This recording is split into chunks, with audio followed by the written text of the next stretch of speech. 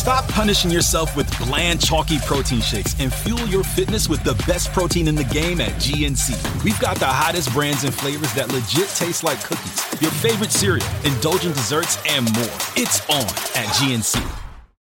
Find a fresh take on a fall getaway to Wilmington, North Carolina and beaches. Enjoy hiking trails in a state park, fresh seafood with a side of live music, and fall festivals galore. Then live it up along the Riverwalk in Wilmington's historic downtown. With 3 island beaches, Carolina, Curie, and Wrightsville, and a vibrant downtown, you get the best of the Carolina coast, all in one place. Plan your fall getaway at WilmingtonandBeachesVacation.com.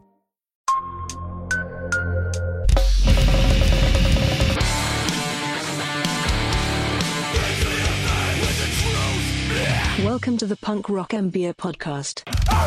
What's up, everybody? I'm Finn McKenty. This is the Punk Rock MBA podcast. Today's episode is a repost of an interview that I did on the Cayem Interviews podcast. You may know him from his YouTube channel if you are into drums at all, or if you've Googled any kind of like metalcore band, then there's a very good chance that one of his drum cam videos came up for that band.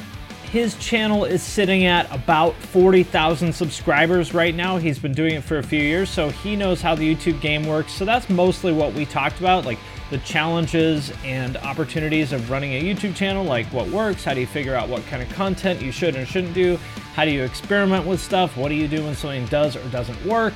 It was technically an interview with me, but I think of it more as a conversation between two people who both run decent-sized YouTube channels. So if you're interested in the inside baseball of being a creator, then you're gonna like this one. Make sure you check out his channel if you haven't. You can find it at Cayem Interviews. It's Cayem Interviews.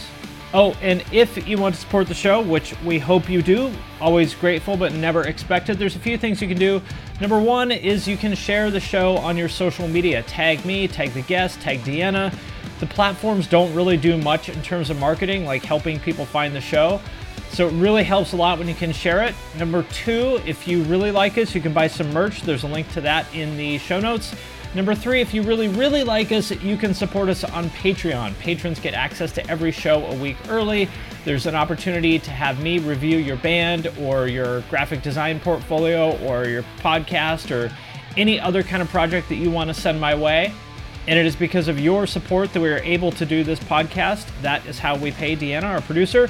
And speaking of Deanna, if you've got a podcast and you want to do it bigger and better, or maybe you've been thinking about starting a podcast, you're not sure where to start, get in touch with her. She's awesome.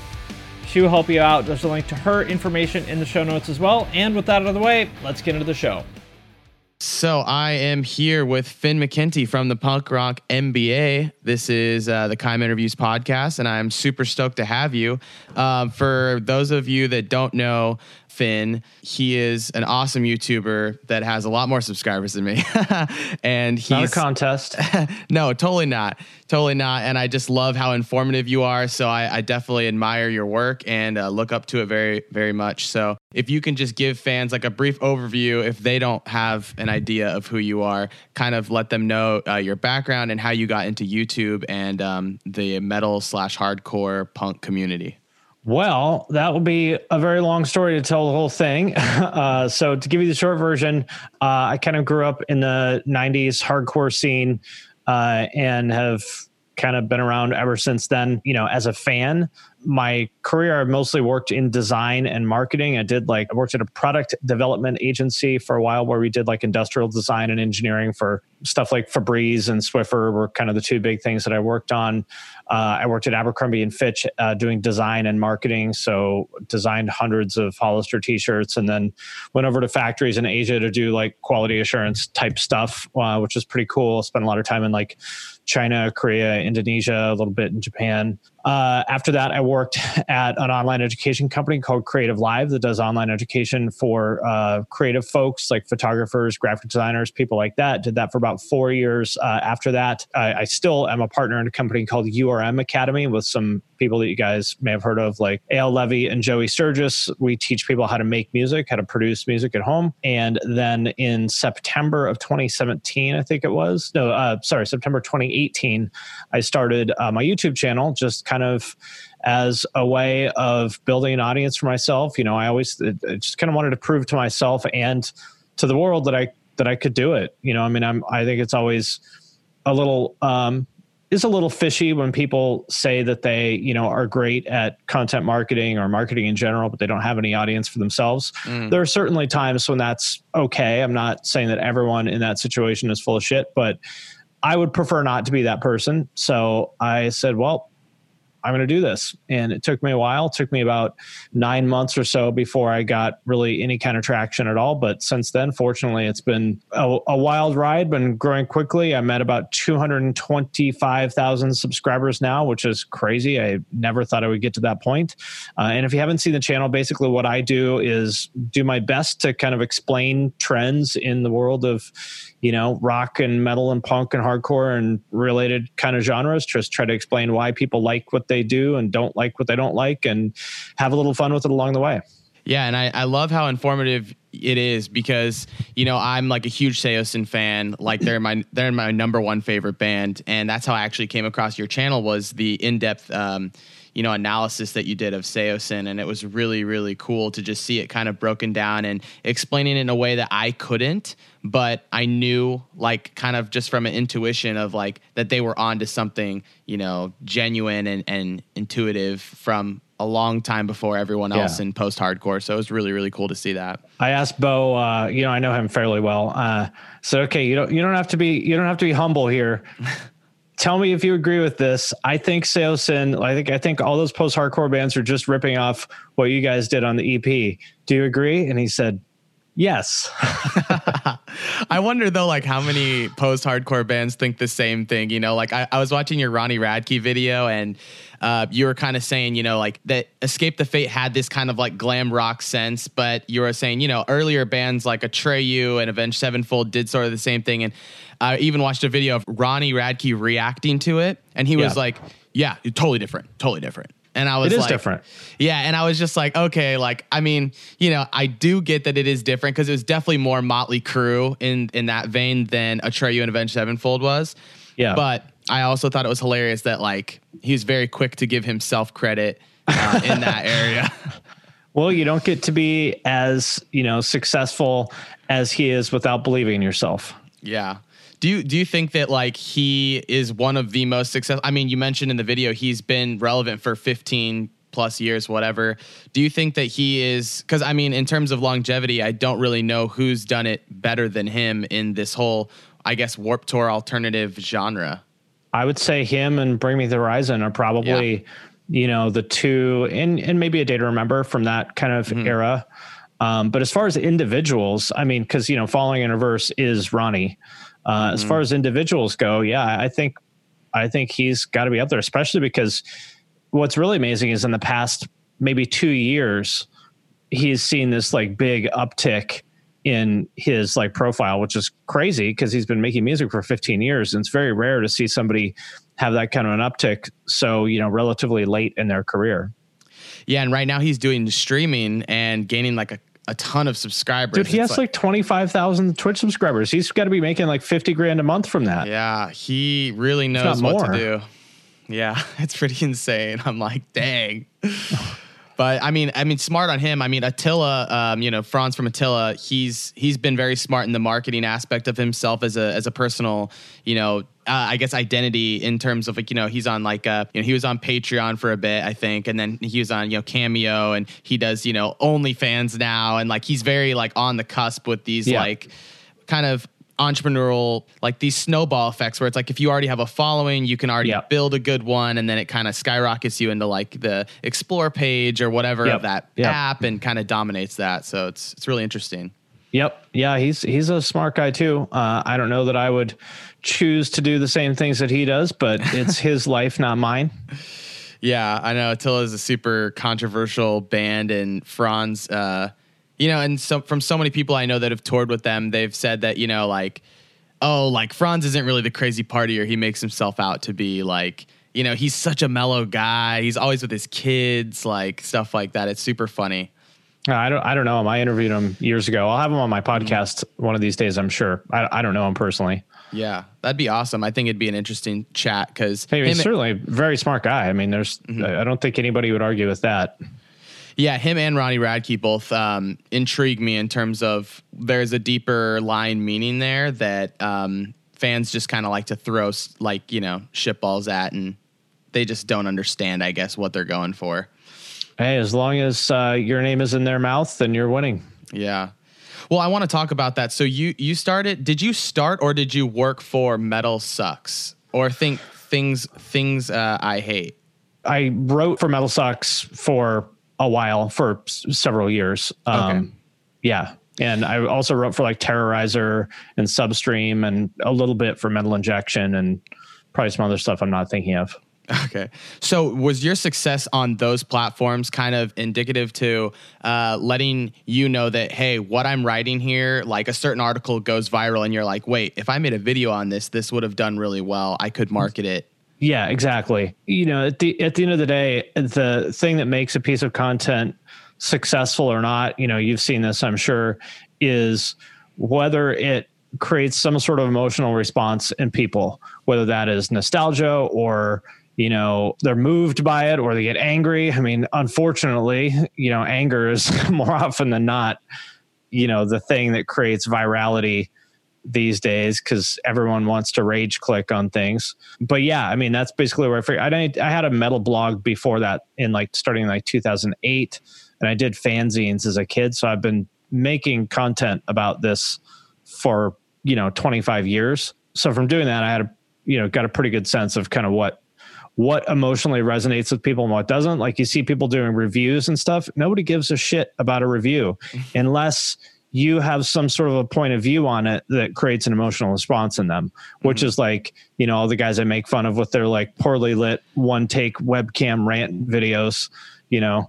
Black Veil Brides are the gayest band of all time, that kind of thing. But that's where we're at, especially in YouTube. YouTube is entertainment, and people have to understand that and some entertainment is also informative. But if you just want to get in YouTube and, give your kind of vanilla opinion on an album, I think you're going to have a really hard time getting traction on that because that is not particularly entertaining. And I'm not saying that that's good or bad. That's just sort of the nature of the platform. And, that's true for bands too. I think people forget that this is the entertainment business in general. You got to entertain people because they have a lot of other options. You're competing with, social media and video games and Netflix and all the other things that people could be doing with their time. Why should they give it to you? Mm-hmm. Yeah, that's super interesting because I look at when you talk about reviews, I immediately think of, Anthony Fontano, and obviously his reviews are highly critiqued, and they're very critical, usually pretty negative. So I think that's interesting that, and I always thought that was a part of his like kind of objective was, being this like almost asshole because it gets people to just rage in the comments and that creates.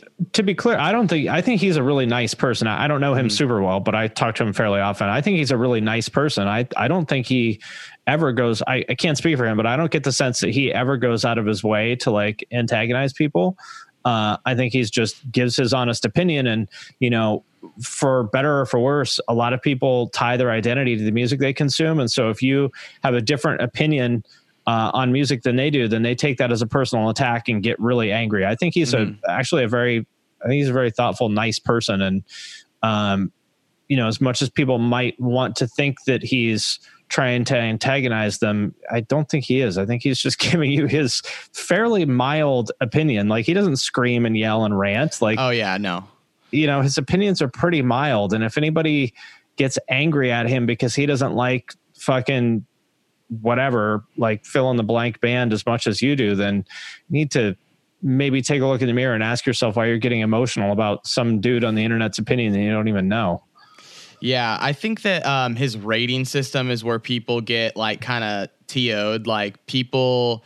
Well, specifically, I remember the first time I'd ever even heard of his channel was he did like a Dance Gavin Dance review quite a while ago. Yeah. And he like rated it, I think, a 1 or something.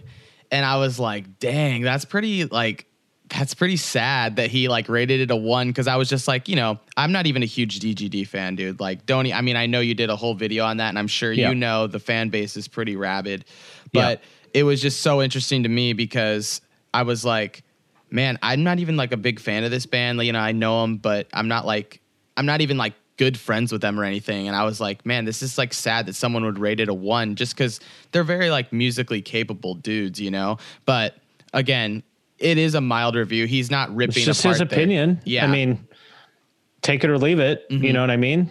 I don't, I mean, him and I have the opposite taste in music. He hates everything I like. Really? You know, I mean, I like Amir and Pantera and, you know, I mean, that's kind of, and that's what I'm into. And Cardi B, you know, he hates all that shit. So what? Yeah. It's super funny, man. It's, and that's the interesting part about music is you can have different opinions, and that's, you know, chalk it up and really not away. that big of a deal. Yeah, it's super funny. But I think that's an interesting point, though, that you bring up. Controversy or, you know, I guess something that does spark rage or an emotion, I guess, is really what we're going for at the end of the day, is some sort of emotion. I'm not sure exactly where my channel lines up in that. You know, perhaps maybe more so in like the nostalgia realm of like just wanting to see a band live or a drummer right at that angle. And also, yes, well, that's true. I think the emotion there is like, you have kind of a lot of drum videos, right? Yeah, now it's mostly drum. I'm trying to pivot away from that, and that's, you know. Is that because you're a drummer or just because that's where you happen to be standing? Okay. Yeah, so I made one drum cam for North Lane because I wanted to learn how to know the song, and then I just like saw this like huge like spike in numbers, and I was like, what is going on? What did I hit? So interesting. I was like, well, hey, I'm going to keep learning. I'm going to keep filming these, whether they're public or not, you know, because it helps me as a drummer. And so then people were like begging on my YouTube channel, film more drummers. So I was like, all right, I'll do this. And then I simultaneously got to just know all my favorite drummers. So that was like super cool, you know? Well, I think what may be going on there is one of the emotional kind of angles that you can take is representing or I shouldn't say representing, that's not the right word to use, speaking to a community that doesn't get spoken to very much. And, you know, people don't care about the drummer. People don't care about the bassist. They care about the singer and maybe the guitarist. You know, people don't typically care about the drummer, but there's a lot of drummers out there. So if you're serving an underserved group of people, they're going to be excited about that. So like, oh my God, people care about you care about the drummer. Nobody cares about the drummer. Yeah. So I think there's something to be said for that. I mean, for me, that's a lot of my videos, like Seosin one I would say is a good example of that. Is like, it's for a band that's sold, I think they've sold over 1 million albums in total. Oh yeah. For a band that sold 1 million records, there's literally not another video on YouTube about them like that, which is bizarre. Yeah. And they have so much, I mean, they're just such a talented band. And in my opinion, I just don't think they make them like that anymore. You know, like I could just sound like an old timer, but I just feel like back then bands knew everything. Like everyone in the band was very capable of multiple things. And now I feel like you have like a bass player that like barely knows how to play his instrument sometimes, or a guitar player that barely knows how to play his parts, or even a drummer that barely knows how to play his parts. And you're like, how did this happen? And I don't know, Seosin to me was just a different breed of like just talent and just doing really well at a very, you know, vulnerable time for post-hardcore and kind of creating that. So it was a moment in time. My favorite video of yours, I'm pretty sure it's yours, is the Amir one, because that is when I realized that he plays the left lead. Yeah, dude. On a right-handed kit. Yeah, I think that's. I asked him about that one time too, because I told him, I was like, man, you know, people were mentioning this in the comments, but I do the same thing because I think a lot of drummers can just pick up bad habits when they like, you know, learn by visual or audio instead of like, you know, classically trained or whatever. So he was just like, yeah, sometimes it's just faster. Sometimes I just feel like it's more natural, and I have to like. He's like, sometimes I screw myself and I end up leading with my left, and like I make this awkward like foot pattern, but he was like telling me that he's like, yeah, you know, it's a kind of a bad habit, but I make do, you know, because he's an insanely good drummer. Josh, dude, he's so good. Like, I don't really like watching bands that much just because I'm so burned out on it. We saw them last year, and it was fucking amazing. And like, I never say that about bands, and a lot of that was him, because I think there is something to like, because he can play on both sides. He can play grooves that a lot of other people wouldn't. Mm-hmm. And I think that is sort of uniquely suited to the, because they programmed all the drums like on Look at Yourself, without really regard to how a person would play them. I think you need to be a very versatile drummer in order to do that. You know, people like him or Josh Manuel, where you like play this and they're like, all right. Yeah. People are, I guess, I'm trying to think of the term. It's like, I think open-handed or whatever. Yeah. So it's like people are just really talented at doing it multiple different ways. And, you know, the better you can do that, the better suited you're going to be for anything that gets thrown your way. So yeah, there's super and it looks talented. Cool too. Oh yeah. It looks awesome. It looks cool to like play the hi-hat with your left hand. It just looks cool. Yeah, it just looks cooler. So people are always like, oh, like, why is he playing like that? You know, like I'll show videos to my girlfriend and she'll be like, wait, why is he doing that? And I'm like, oh, look, okay. Like, because he can. Yeah, because he can. It's just different. But yeah, I love Josh, and he's a solid drummer, and it's really cool seeing these different complexities within my community of drummers that I film, and it's been super fun. Super fun.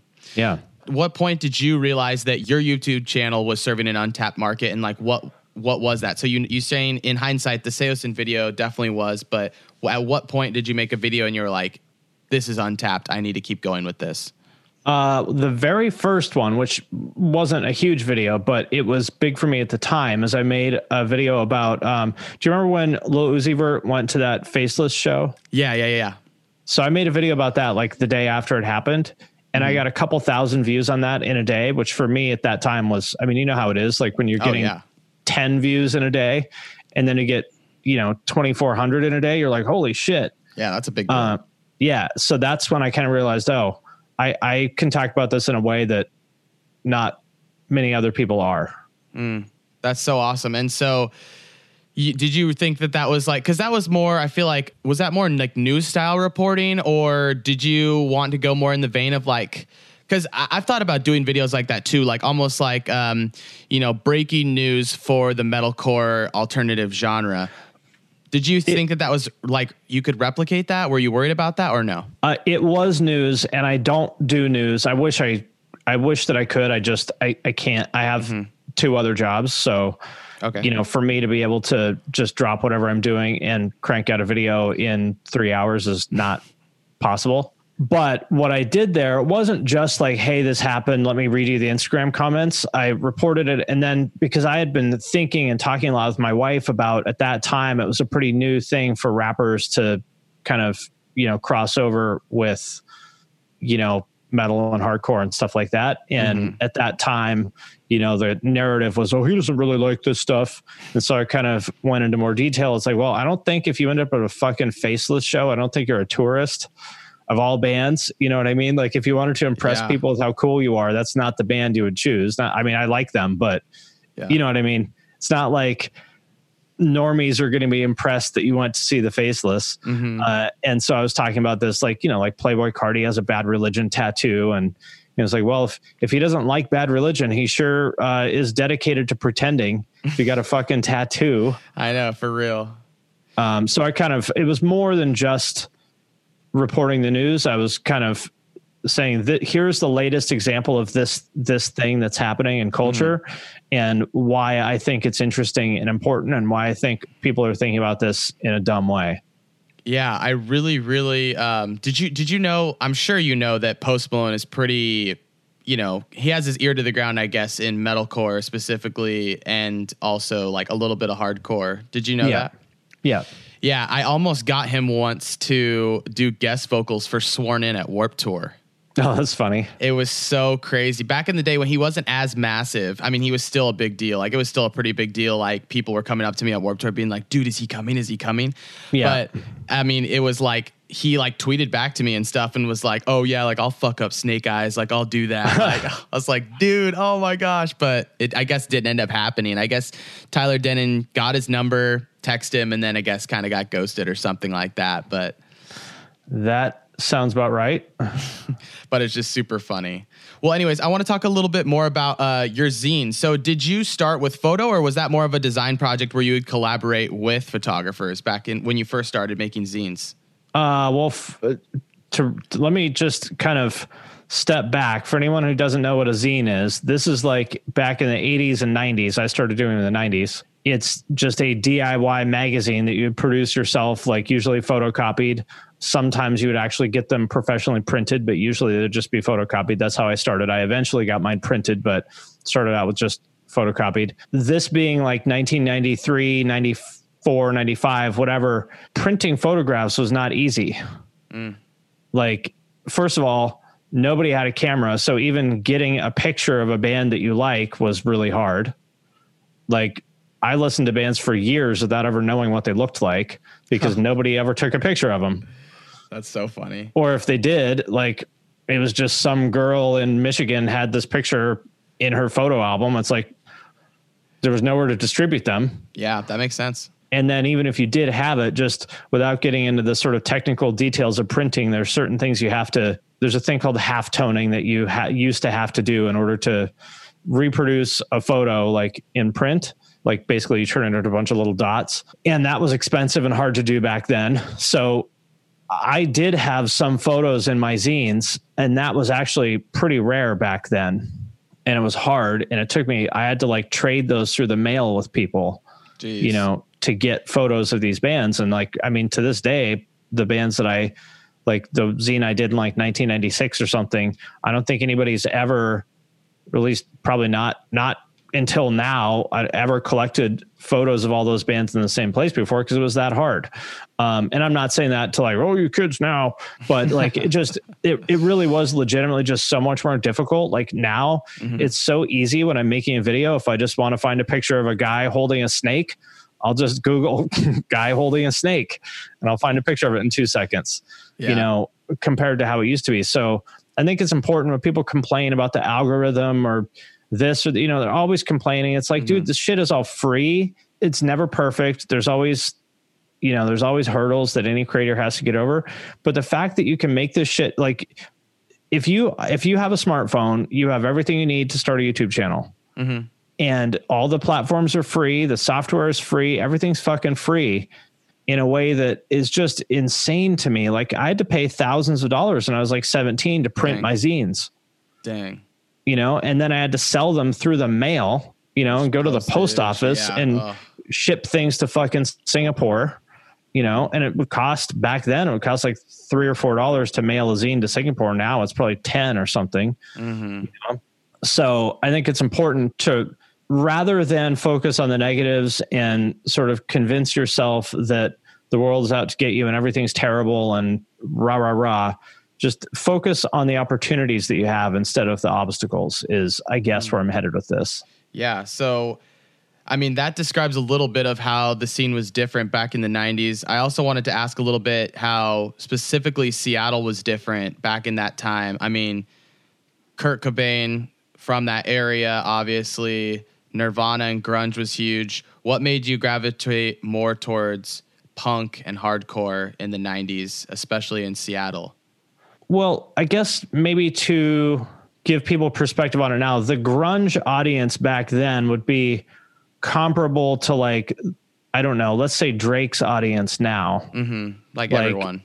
Yeah. They have nothing to do with like hardcore. Yeah. Other than the fact that they both played guitars and, you know, I understand that Kurt Cobain liked some punk and stuff like that, but like we think of those things as related now, but they weren't at that time really. Yeah. And, you know, they'd play stadiums and shit, you know, and hardcore shows were at somebody's house. I didn't really like any grunge at the time. I liked Nirvana. I can appreciate some of that stuff now, but I don't like it. It's butt rock to me for the most part. Got it. Okay. You know, you know, like Pearl Jam stuff. I can't stand that stuff. So musically, it wasn't interesting to me. Culturally, not interesting to me. And, you know, anything that I'm into, like I want to participate in it. And you can't participate in like, let's say you're a fan of Disturbed. And I'm not saying there's anything wrong with Disturbed, but like, yeah, you can't participate in that. It's like you're a consumer. There's no like culture. There's no DIY culture around that where like, if you're like, I like Disturbed, how do I get involved? It's like, buy their shit. Yeah. Have them sign your boobs. Yeah, that's it. And and I'm not putting that down. There's nothing wrong with that. It's just for my personality type. I want to be a participant in the thing. Mm-hmm.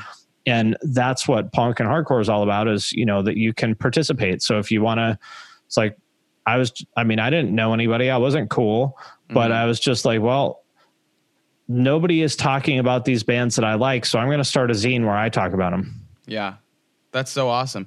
And I think this is a new, when you talk about DIY being part of the band or working with the band in some form, I think it's really interesting that, you have the end of the spectrum where you're saying you had to do all this stuff with, mailing photos back and forth and spending a lot of money for postage and all this, making it a hassle for you. And, I look back at when I was, just getting into like Atreyu and Avenged Sevenfold and whatnot. That's kind of my starting point in like the 04, 05 era. And I think it's really interesting that even back then, there was still very little I could do to work with the band. Because I remember being obsessed with Atreyu, wanting to do things. And I didn't even meet the band until I was doing journalism in 2013 or whenever they came back. I think it was 2013 or something. And so I never even got to meet them as like their biggest fan ever. And again, to the photo search thing, like I would literally Google search like these pixelated shitty images and like print them out and put them all in my room. It's just so funny how this relationship with fans and their bands have only come a little bit, or they've come a long way in just a little bit in more recent years. Yeah, you can DM anybody, and who knows whether they'll read it or reply, but it's a channel, it's there. Yeah, it's pretty insane how things have shifted and how you can be so much more interactive with that. Yeah, like Twitter, Instagram, Facebook. I mean, there's a million ways you can contact an artist now and get a response within minutes. It's pretty insane. So, first, the bad news. SAP Business AI won't help you generate cubist versions of your family's holiday photos. But it will help you understand which supplier is best to help you roll out your plant-based packaging in Southeast Asia, or identify the training your junior project manager needs to rise up the ranks, and automate repetitive tasks while you focus on big innovations, so you can be ready for the next opportunity. Revolutionary technology, real-world results. That's SAP Business AI. Lucky Land Casino, asking people, what's the weirdest place you've gotten lucky? Lucky? In line at the deli, I guess? Aha, in my dentist's office. More than once, actually. Do I have to say? Yes, you do. In the car before my kids' PTA meeting. Really? Yes. Excuse me, what's the weirdest place you've gotten lucky? I never win and tell. Well, there you have it. You can get lucky anywhere, playing at LuckyLandSlots.com. Play for free right now. Are you feeling lucky? No purchase necessary. Void where prohibited by law. 18+. Terms and conditions apply. See website for details. But first, I want to thank DistroKid for sponsoring this episode of the podcast. If you're not familiar, DistroKid is a digital music distribution service that musicians use to put their music into online stores and streaming services. So in plain language, if you have ever wondered how to get your music on iTunes, Spotify, Apple Music, YouTube Music, Amazon, Deezer, Tidal, and many, many more, there's like dozens and dozens of different streaming services. DistroKid is the way to do it. It is super easy. I have used it to put my music on Spotify. It took me maybe 5 minutes to like set it up and upload everything. It's legitimately awesome. I am sincerely a fan of this company and their product. And for those of you who have asked, you can also upload your music to TikTok with DistroKid. And if you want a chance to get featured on DistroKid's Spotify playlists, you can do that by submitting a song through Spotlight and getting your fans to vote for you. You can also use Hyperfollow to get more Spotify followers. You can promote your new release as well as Spotify Canvas. That's where there's the video in the background in the player, and when you share it on Instagram, it shares that video too to make your Spotify release pop. And Spotify Canvas is available to all DistroKid artists. Like I said, as you can probably tell from this, like I am sincerely a fan of DistroKid. DistroKid can do everything I just talked about and so much more. So be sure to sign up with my link, which is in the show notes for this episode, to get 7% off your first year. That link is in the show notes of this episode, or go to distrokid.com/VIP/thepunkrockmba. And thanks again to DistroKid for sponsoring this episode. All right. So one thing I want to talk about is, again, back to your Seosin video or videos like it. How much research are you putting into these subjects that you tackle? Or I guess, do you mostly handle subjects that you already know a lot about and kind of formulate that? How does that work when you're recording these videos? Well, it's more of the second. Like, I don't research exactly because like for some reason that word annoys me in this context, because it's not like I'm, what's the right way to put it? That sort of implies that I'm like talking about something that I wasn't already familiar with or something. Yeah. And that's not the case. And I only mention that not because I care that people think I know a lot about this stuff or whatever, but because I just want to be clear about that you're not pandering, right? Right. I just want to be clear about why I talk about the things I talk about. It's because I like the research that I do is not so much research. It's more just like trying to very clearly articulate the sort of muddy thoughts in my head. Like you said, you already knew like, oh, Seosin was like kind of a special thing at that time. Mm-hmm. And you probably vaguely already sort of thought all the stuff that I said in my video is my guess, or most of it. Mm-hmm. But it's just like, how do you articulate that, take it from like this sort of fuzzy thought in your head and turn it into a really clear statement that you can put out there and say, this is what I think, agree or disagree. Mm-hmm. And so actually the most helpful part of the whole thing is I usually talk about this stuff with my wife. I'll say, hey, let me tell you, I'm working on a video about this. Tell me what you think. And she'll usually help me kind of, just by explaining, she'll just ask the right questions and just help me like turn it into something that's really tight and, basically 5-paragraph essay kind of format, like in high school. That's the most important part of it. The research is just like little facts here and there. I would say it's fact checking more than it is research. Okay. Like just to make sure, and I fuck it up sometimes, but to make sure that I know what year this thing came out or how it charted or who played drums on this one. That's just fact checking. The research that I do that is more meaningful is I try to talk to somebody who was involved with it, whether they were in the band or worked with them or something like that. Like, like for that one, I talked to Bo, and it's his band. And, if anybody wants to say it's other than what I said, I go, well, you're entitled to your opinion, but talking to the guy who started the band, so I don't know what to tell you. Or, it could be there's I don't want to name names because I don't know if they, would want me to, but some of the other videos I've made, I might know their A&R or someone at their label or, someone who was friends with their manager or something. And I'll say, hey, this is how I remember it going down. Is that right? And they'll be like, yeah, pretty much. But, there's one other thing. So-and-so did this or that. And I'll go, oh yeah, okay, that's good. So that's the kind of research that I would do, is more about, not to say that I already go into it with like my mind made up, because sometimes I do change my mind, but it's more about like really clearly supporting the idea that I already had and making sure that I've really built up a good case for that than it is like sort of deciding what I think, if that makes sense. And this comes from being on the debate team in high school. I was on debate team for like 3 years and I took it really seriously. Like I went to debate camp in the summer and stuff. That's awesome. I competed in tournaments all over the state and stuff.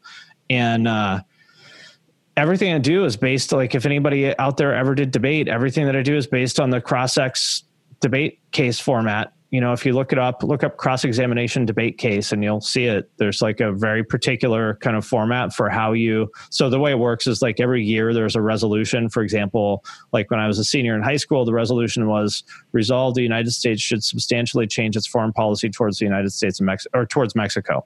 And so you sort of flip a coin and then you either have to be the affirmative that supports the resolution or the negative team that argues against whatever the affirmative team suggests as a plan. And you don't know before every round whether you're going to be affirmative or negative. So you have to be ready for both. And so what I do is just, I sort of come up with my own resolution and I make a debate case to support it. And that's a video. That's super interesting. That's a very methodical way of going against it. So now what we need to know is we just need a second channel from you of you going against what you said in your original video. Oh, I told you know, that's actually, you know what? That's a good idea. Devil's Advocate. Call the series Devil's Advocate or something. No, I should. Yeah, I should. You're right. That's a good idea. I'm going to steal that. Steal it. Go with it, man. I think that's funny. So do you have a staff with you? Do you have a staff or is everything you? I know you said you had 2 other jobs. So, I mean, I'm sure you're spread pretty thin, it sounds like. Well, I usually get up at like 5 or 5:30 and work until somewhere between 7 and 9 at night. And then on the weekends, I don't work quite that much. I maybe only work like, 4 or 6 hours a day on the weekends, but that's usually my schedule. The only person I have helping me is I have a producer for my podcast who like basically I record it and she does everything else. Like she edits it and, uploads it to our host and all that stuff. But on the YouTube side, it's all me. Okay. Awesome. Yeah. I would love to be able to delegate that. I don't think that that's possible. But I'm always challenging that assumption because I don't want to be able to say, oh no, nobody could do what I do. But I really think that might be true for me because how could anybody know what random picture to use of Earth Crisis from this one show in 1993? Yeah. How could anybody know that, Yeah, it's like it could be done, but it wouldn't be done as the same quality that you want it to be. And so I get that. Yeah. I mean, technically, there's nothing I do that's impressive. I'm not a great video editor. It's more about just knowing what content to use. That's the hard part. The technical part would be easy to outsource, but the sort of deciding which content to use where is the part that would be, I think, impossible to outsource. Especially across, like there might be somebody who could do one video, like maybe there's someone who could do the Earth Crisis video, but that person would not be able to do the emo rap video. Yeah, exactly. Yeah, that's like you could find people that are like certain specialists, but then to like, orchestrate that on a consistent basis would just be a nightmare. And then I'm a production manager and fuck that. Exactly. Yeah, you would. Yeah, so I think that's an interesting topic and something I wanted to dive into was, what kind of advice would you give to people that want to start a YouTube channel that are a little bit daunted by the fact that they need to be not experts in a lot of different things, but they need to know a lot of different things. So, graphic design, marketing, social media, video editing, filming, audio. It's like, how do you kind of let someone know that it's fun and not something that they should be scared of? That's hard for me to answer that question. I need to have a better answer for that question because I'm not a gentle person in that regard. I would just say it's work, deal with it. Yeah. I don't know what to tell you. I would say like, it's not for everyone. And what I would say is just jump in and do it. And if you think it's fun, keep doing it. If you don't think it's fun, then stop doing it because like it is work. But if you enjoy it, I mean, there's an aspect of anything that becomes work, but that's part of the deal. Like, I mean, people that play, pro football love playing football. They probably don't love all the workouts. They probably don't love doing sprints, but that's part of the deal. And if you enjoy it, you will keep doing it. If you don't enjoy it, you might decide like, you know what, this actually kind of sucks. This happens a lot is people like, it seems like it'll be fun. And then they get into it and realize that it's actually much more a grind than they thought, especially because I mean, you know how it is. Like I can't take a week off, I can't. And I mean, some people could choose to, but if you really want to take it seriously, you can't take time off. You have to stay on the grind. But don't let that scare you because it won't feel like a grind if you enjoy it. So I would say just get in there, start making stuff. And if you enjoy it, then you will keep doing it. And if you don't, you'll quit and that's okay. Like there's nothing wrong with trying something and deciding it's not for you. Like I did with skateboarding. I thought skateboarding was really cool. I still think skateboarding is cool. But I realized that I didn't enjoy it as much as other people do because, especially the falling part, I was I'm not as willing to fall as these other people are. And if I'm not willing to fall, then I'm never going to be good at this. Yeah. Because that's part of the deal. In the same way as that, like, I don't enjoy editing videos actually, but I enjoy releasing videos and I enjoy talking in the comments with people and I don't get to release the video unless I do the editing part. Yeah. I've had so many conversations with people that, every person I know that's a really good editor now, I had to have that tough conversation with them of like, you're really good at editing videos, right? You know that like this needs to be your profession, right? Yeah. And they're always like, oh man, I want to direct. Oh man, I want to direct. And it's like, now they're video editors. And I'm like, well, it's because that you're freaking good at video editing. And as much as it sucks, if you're good at it, I mean, it pays well, I mean, that's a tough call for people to make. And, I've had to make that call several times in my career. So I did graphic design for, about 10 years.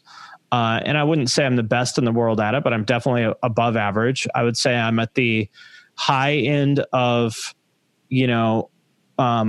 normal or the low end of really good. But I stopped enjoying it, and I had to make that call of, do I keep doing this thing that I don't really love doing, but I'm pretty good at it, and I could certainly keep doing this forever? Or do I, pivot and go into what I realized I'm actually passionate about, which is marketing? Because every time you make that pivot, you aren't necessarily starting over from scratch, but you're certainly starting over at an earlier place on the path than you were at the other thing. Yeah. And so you really do need to be careful about making that choice, because the problem is, you might find there's a thing, it's like the grass is always greener. You might find you gave up thing A to switch to thing B, and then you're like, oh shit, I don't like thing B either. Mm-hmm. Then it's like, well, maybe then the problem is you. Maybe you don't like anything because you're always finding a way to look at the glass as half empty. And you're always, you think that there's some mythical job out there that's going to be fun all the time, and that doesn't exist. Mm-hmm. And so on the other hand, you don't want to become complacent and be like, yeah, I hate this, but whatever, it's a job, and stay stuck in some job you hate forever just because you're good at it. And I don't think there's any one answer for that for anybody. I think you just have to ask yourself, if you're going to make this switch to something else, what do you believe, like, why do you think that will be successful? And it has to be more than just because I like it. Mm-hmm.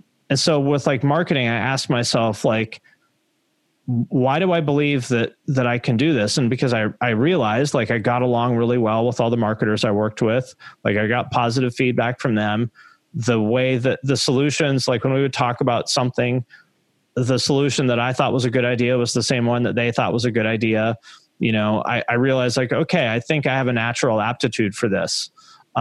And so that kind of led me to believe, and I worked with a lot of them, and I was like, well, there's nothing that she's doing that I couldn't do. So I took the risk, and for me, it totally worked out. But I think that's a big one, especially for creatives. It's a big challenge for a lot of creatives. They don't want to focus on one thing. They want to be like, oh, I'm a editor and a graphic designer and a musician, and I manage bands and I promote shows, and I also I have this idea for an app that connects artists with their audiences. And it's like, dude, getting really good at any one of those things is hard as fuck. Yep. There are 0 people on the planet who are capable of being good at all of those things, unless you are the second fucking coming of fucking Elon Musk. Yeah, that was the only person I could think of. And if you are, great, then you're smart enough to know that you should tell me to shut the fuck up. And if you are the next Elon, then I stand corrected. But for the rest of us mortals, I would say get really good at one thing before you even consider switching to the other thing. Yeah.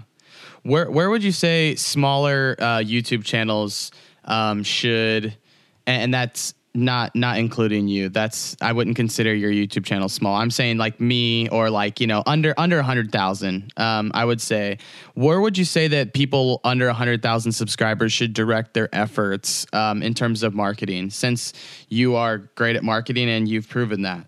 I don't actually think that marketing per se plays a role in YouTube in the same way as it would if you have a product to sell, because YouTube does the marketing for you. If the goal of marketing is to get your product in front of people who would like to buy it, which in this case is watch your videos. Viewers, yeah. Yeah, YouTube does that for you via their recommendation engine.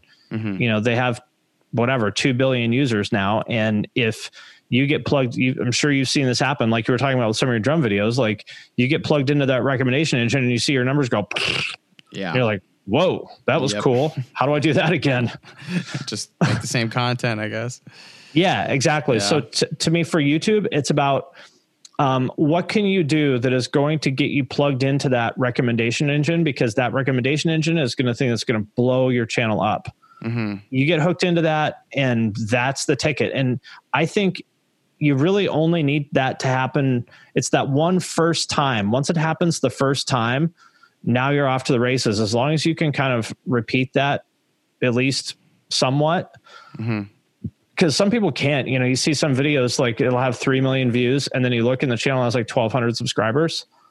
Yeah, they just hit it once. Yeah, and there's something that they did wrong. Like oftentimes it's like they didn't do a good job of explaining, here's what this channel is and here's what it's about and here's why you should subscribe. It's just like they just hosted a video basically rather than making a piece of content on a channel. Okay. So what I would say for a smaller channel is like, how do you get plugged into that recommendation engine? And usually that is going to be the topic. That's the most important thing, I think. The second most important thing is the title, and the third most important thing is the thumbnail, in my opinion. Because if you have a shitty topic, the best thumbnail and title in the world won't matter. Like if you made, for example, in the world of music, like making videos about bass is really hard to get anybody to care, because people just don't care about bass. Yeah, in this scene, yeah. Which is dumb, because bass actually matters way more than people think, but it just is what it is. So if you were making music videos about like, gear shit, you should do guitar stuff, because, guitar or drums, those are the two things people care about. They don't care about vocal mics.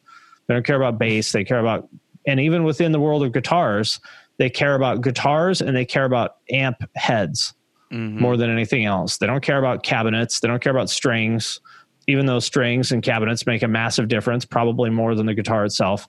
So you have to understand, like, what do people care about is the main, like I said before, how do you create an emotional reaction? And the first step to that is like understanding what your audience cares about. And you don't get to choose that. And it may not be the same things you care about.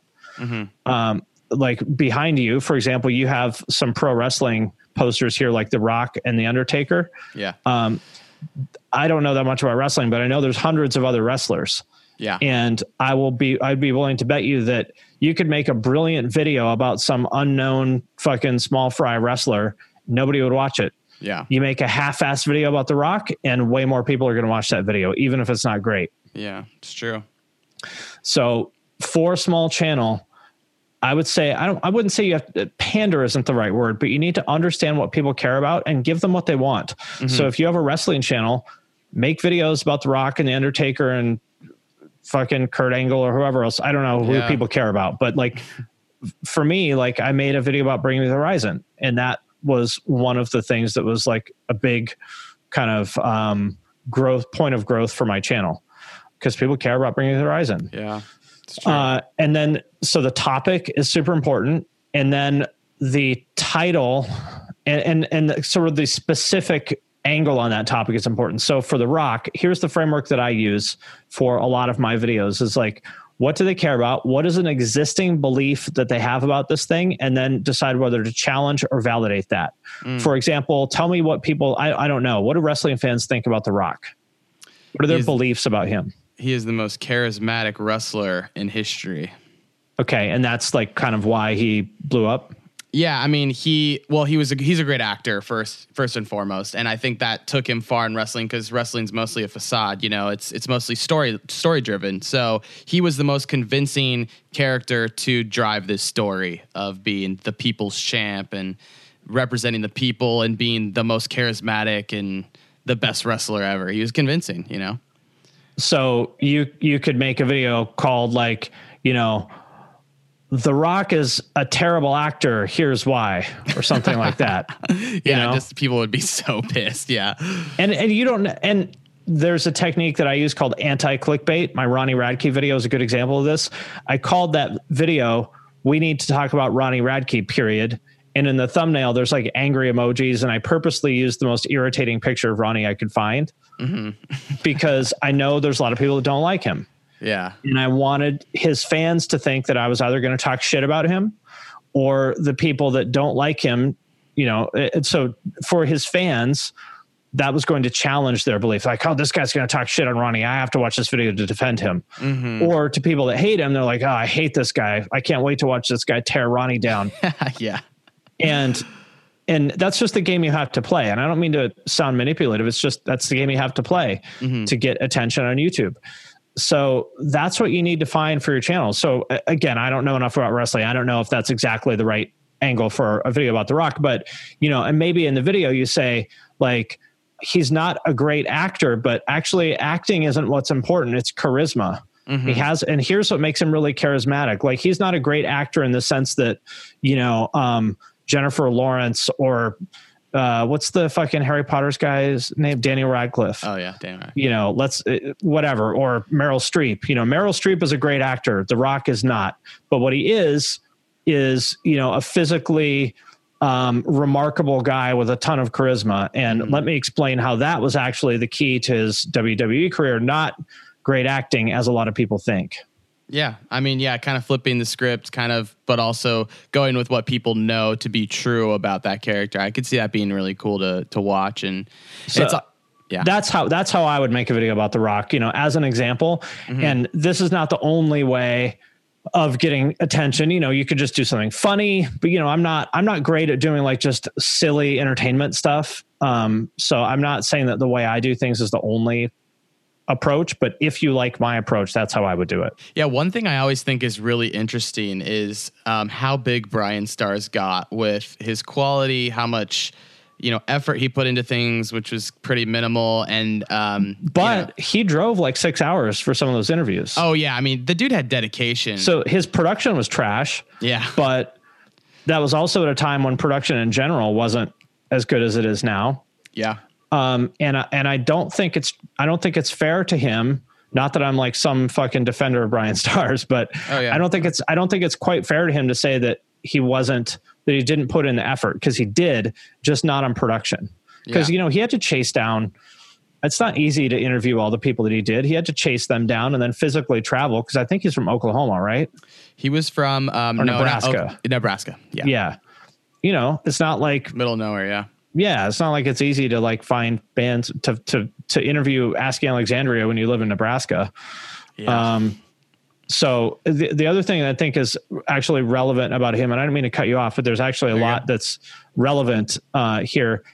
Production doesn't matter. Like, or should I say, production does not equal success. It needs to be good enough that people aren't distracted by it. But beyond that, it doesn't matter. Like, I don't think my production is good. It's like the bare minimum, like it's jump cuts. Like, yeah, mine too. Yeah. And like a lot of the footage I use isn't great. I don't know how to use my camera. I just set it on auto. Like, I'm not good at production. I don't give a fuck about production. I just do it at the bare minimum level that nobody will complain about it. Yeah. Beyond that, I mean, we can think of tons of, and the proof, go look at your feed. There are tons of videos with giant view counts that have pretty rough production. And there's plenty of beautiful videos that have 22 views, because production is sort of the easiest. A lot of people focus their energy on production, and that's a mistake because nobody cares. Yeah. It's like a fake it till you make it sort of thing. I think for a lot of people, like, oh, if I make it look so elaborate, then they'll think I'm better or something, but it's not true. Yeah. It's content is definitely a lot more important. Yep. The only reason I say that Brian wasn't as dedicated as he could be was he asked a lot of the same questions about, and maybe I'll make a video tearing into him. I don't know. Cause as an interviewer of what I did, I mean, I can't diss the guy for making people flock to his channel for seeing a different side of the artist. So that's kind of like what my intrigue of the dude is like, he found something that everyone did at the time, interviews with bands, and made it different. And that's what I think made him so successful. So, in terms of like how, genius his questions could have been mixed with the non-serious things, it would have been interesting. Also, but in a way, doing his like shitty fanboy interviews, because like I think he's a bad interviewer, no question. Like, yeah, he's a terrible interviewer by objective standards, but it's different. Yeah. It's like different. maybe if he, and you know, he like, especially, you know, when he wore that like blue shirt, he just looked like such a dork. Yeah. And I'm not putting the guy down. I'm just like being blunt. Yeah. Like, so it's this like clearly kind of outsider kid asking these really kind of awkward, bad, weird questions. What if he, like, I would argue that that's actually a better channel. That's better content than if he was somebody, you know, who looked like he was supposed to look, asking the questions he was supposed to ask to all the bands he was supposed to talk to. Like, oh, let's go interview fucking Baroness and talk about their new album. And like, nobody would watch it because he was like a weird little scene kid doing these weird fanboy interviews, and his audience is probably 14-year-olds. Yeah. And his interviews were so long. It was like everything that, you know, the culture, like the cultural narrative, like told you not to do, you know, like for me, like starting out, I was like, oh, like no one wants to watch an interview over 15 minutes. Like, no way. He was doing like 1.5 hour long interviews, 2 hour long interviews sometimes, like podcasts essentially. Yeah. Pretty interesting. But in an age where podcasts weren't as popular. So it's in a way, he almost accidentally fell into this gold mine of how to get views. It was really interesting. It's still something I think about, you know. I worked for him for a little bit, actually. Oh, okay.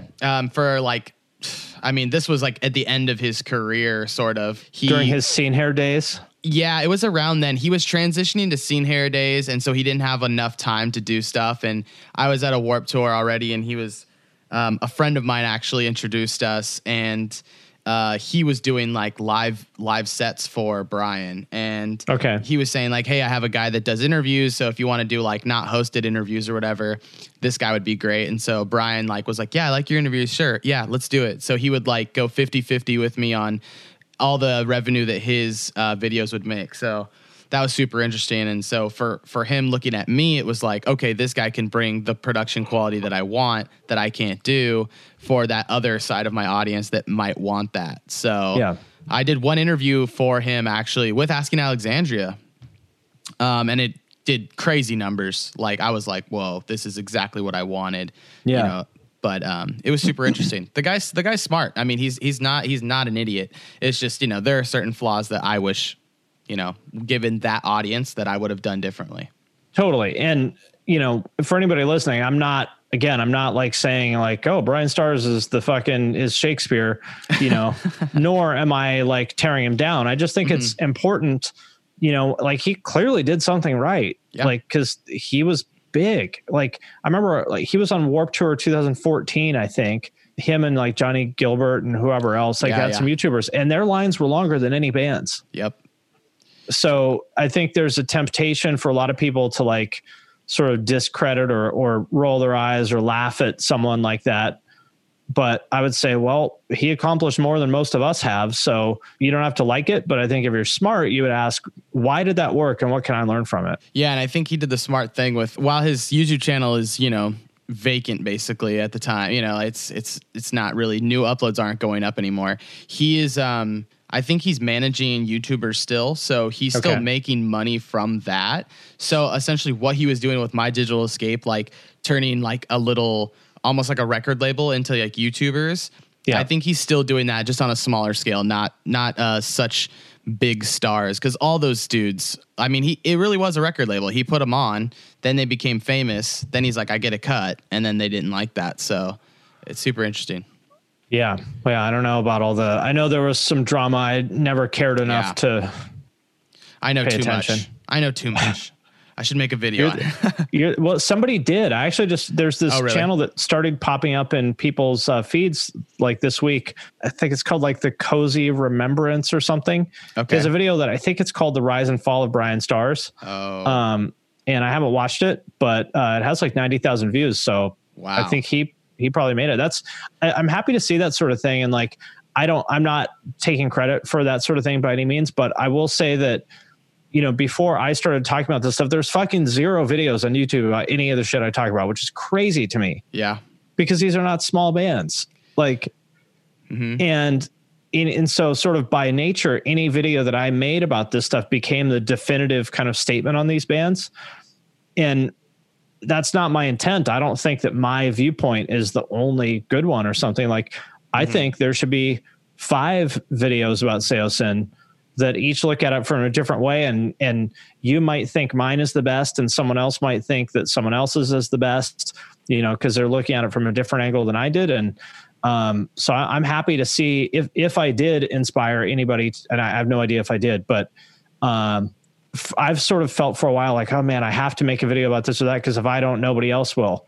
But that's less true now, because Nate the Mate is another channel that's good. He does a lot of more like emo indie kind of stuff that I don't like that stuff. So I don't know as much about it, but I mean, I respect it. And the reason I don't talk about it is because I don't think I would do a good job of it. And I don't want to do something where I'm just kind of phoning it in.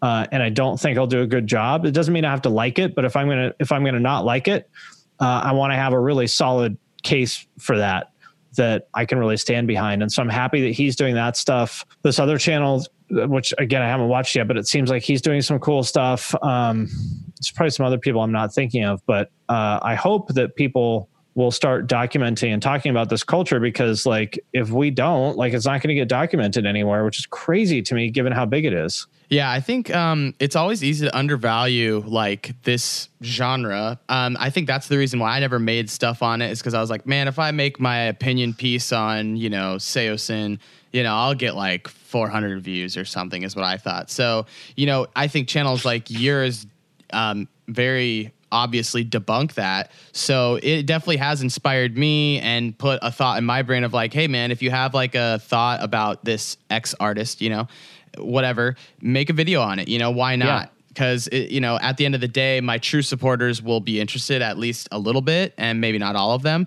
but someone will be interested. And then, you know, if not, who cares? The people that are interested in them will, or, you know. And by the way, for anybody listening, like, if I've made a video about something, like, don't let that stop you from doing it. Like, it's just my opinion, and then my opinion is no more valid than yours. And even if it's like, don't be afraid to say the exact opposite of what I think. I mean, if you do, like, send it to me. I would be happy to share that stuff. Like, I'm not precious about my opinion. And if anybody wants to make a video about why I'm wrong about this or that band, if you do a good job of it, I would love to share it. I think that's awesome. That's one thing I would like to correct, is that sometimes people in my comments like, well, you just hate it when people disagree with you. No, it's great when people disagree with me, as long as they do it as long as they're good critical thinkers. Like, I hate it. Like, if someone's just like, you're wrong, man, you don't know what the fuck you're talking about. I mean, that's not a debate. That's just you kind of blurting out a series of dumb words that mean nothing. Yeah. But if someone wanted to make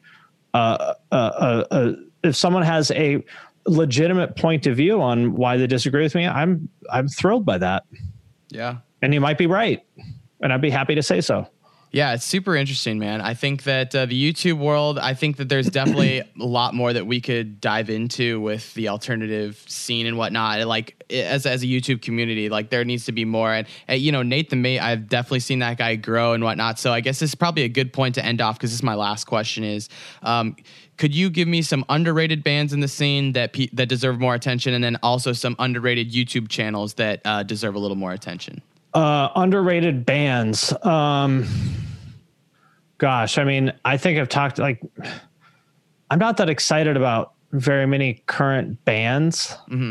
I'm just not. I mean, the people I'm excited about are more like solo artists.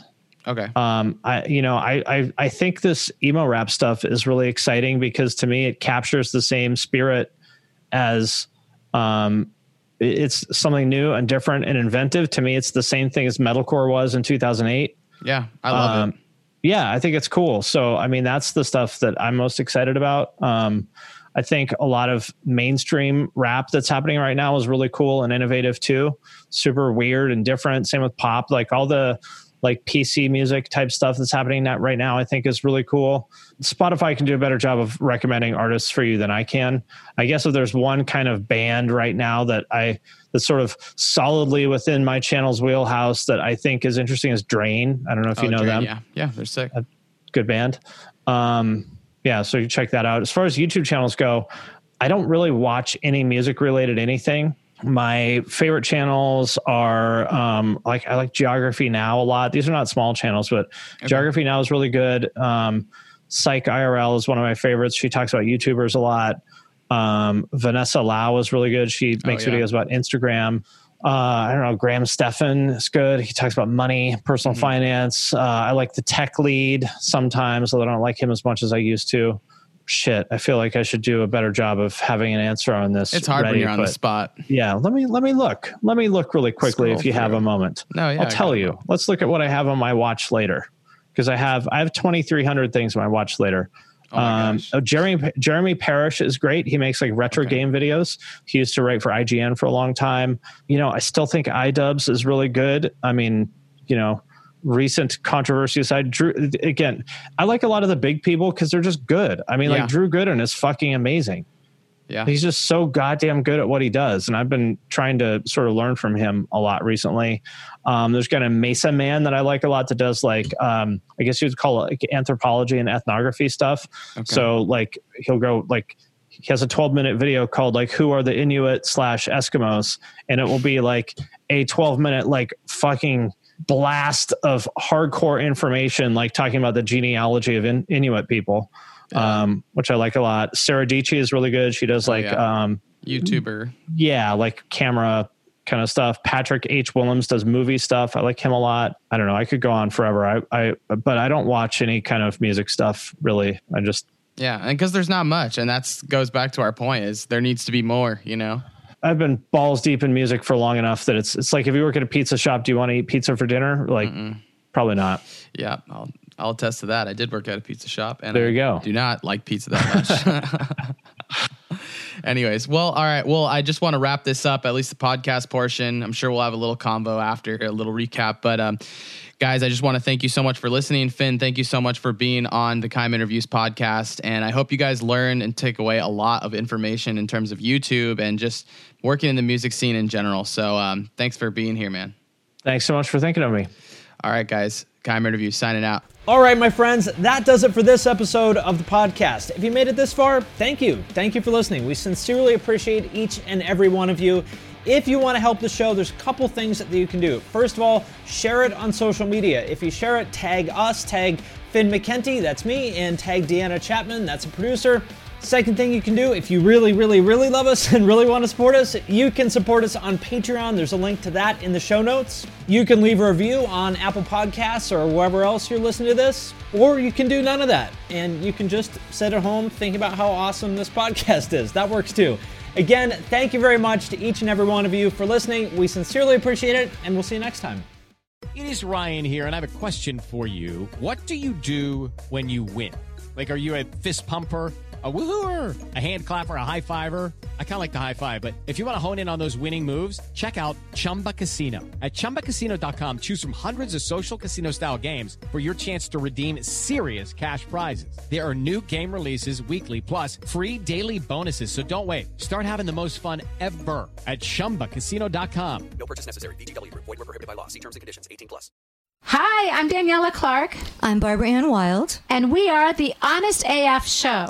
Our podcast is real honest conversation with our celebrity friends and pros. Covering our anything but average rock and roll lifestyles. All while tackling the hell that is aging and the battle of beauty. Oh yeah, nothing is off the table.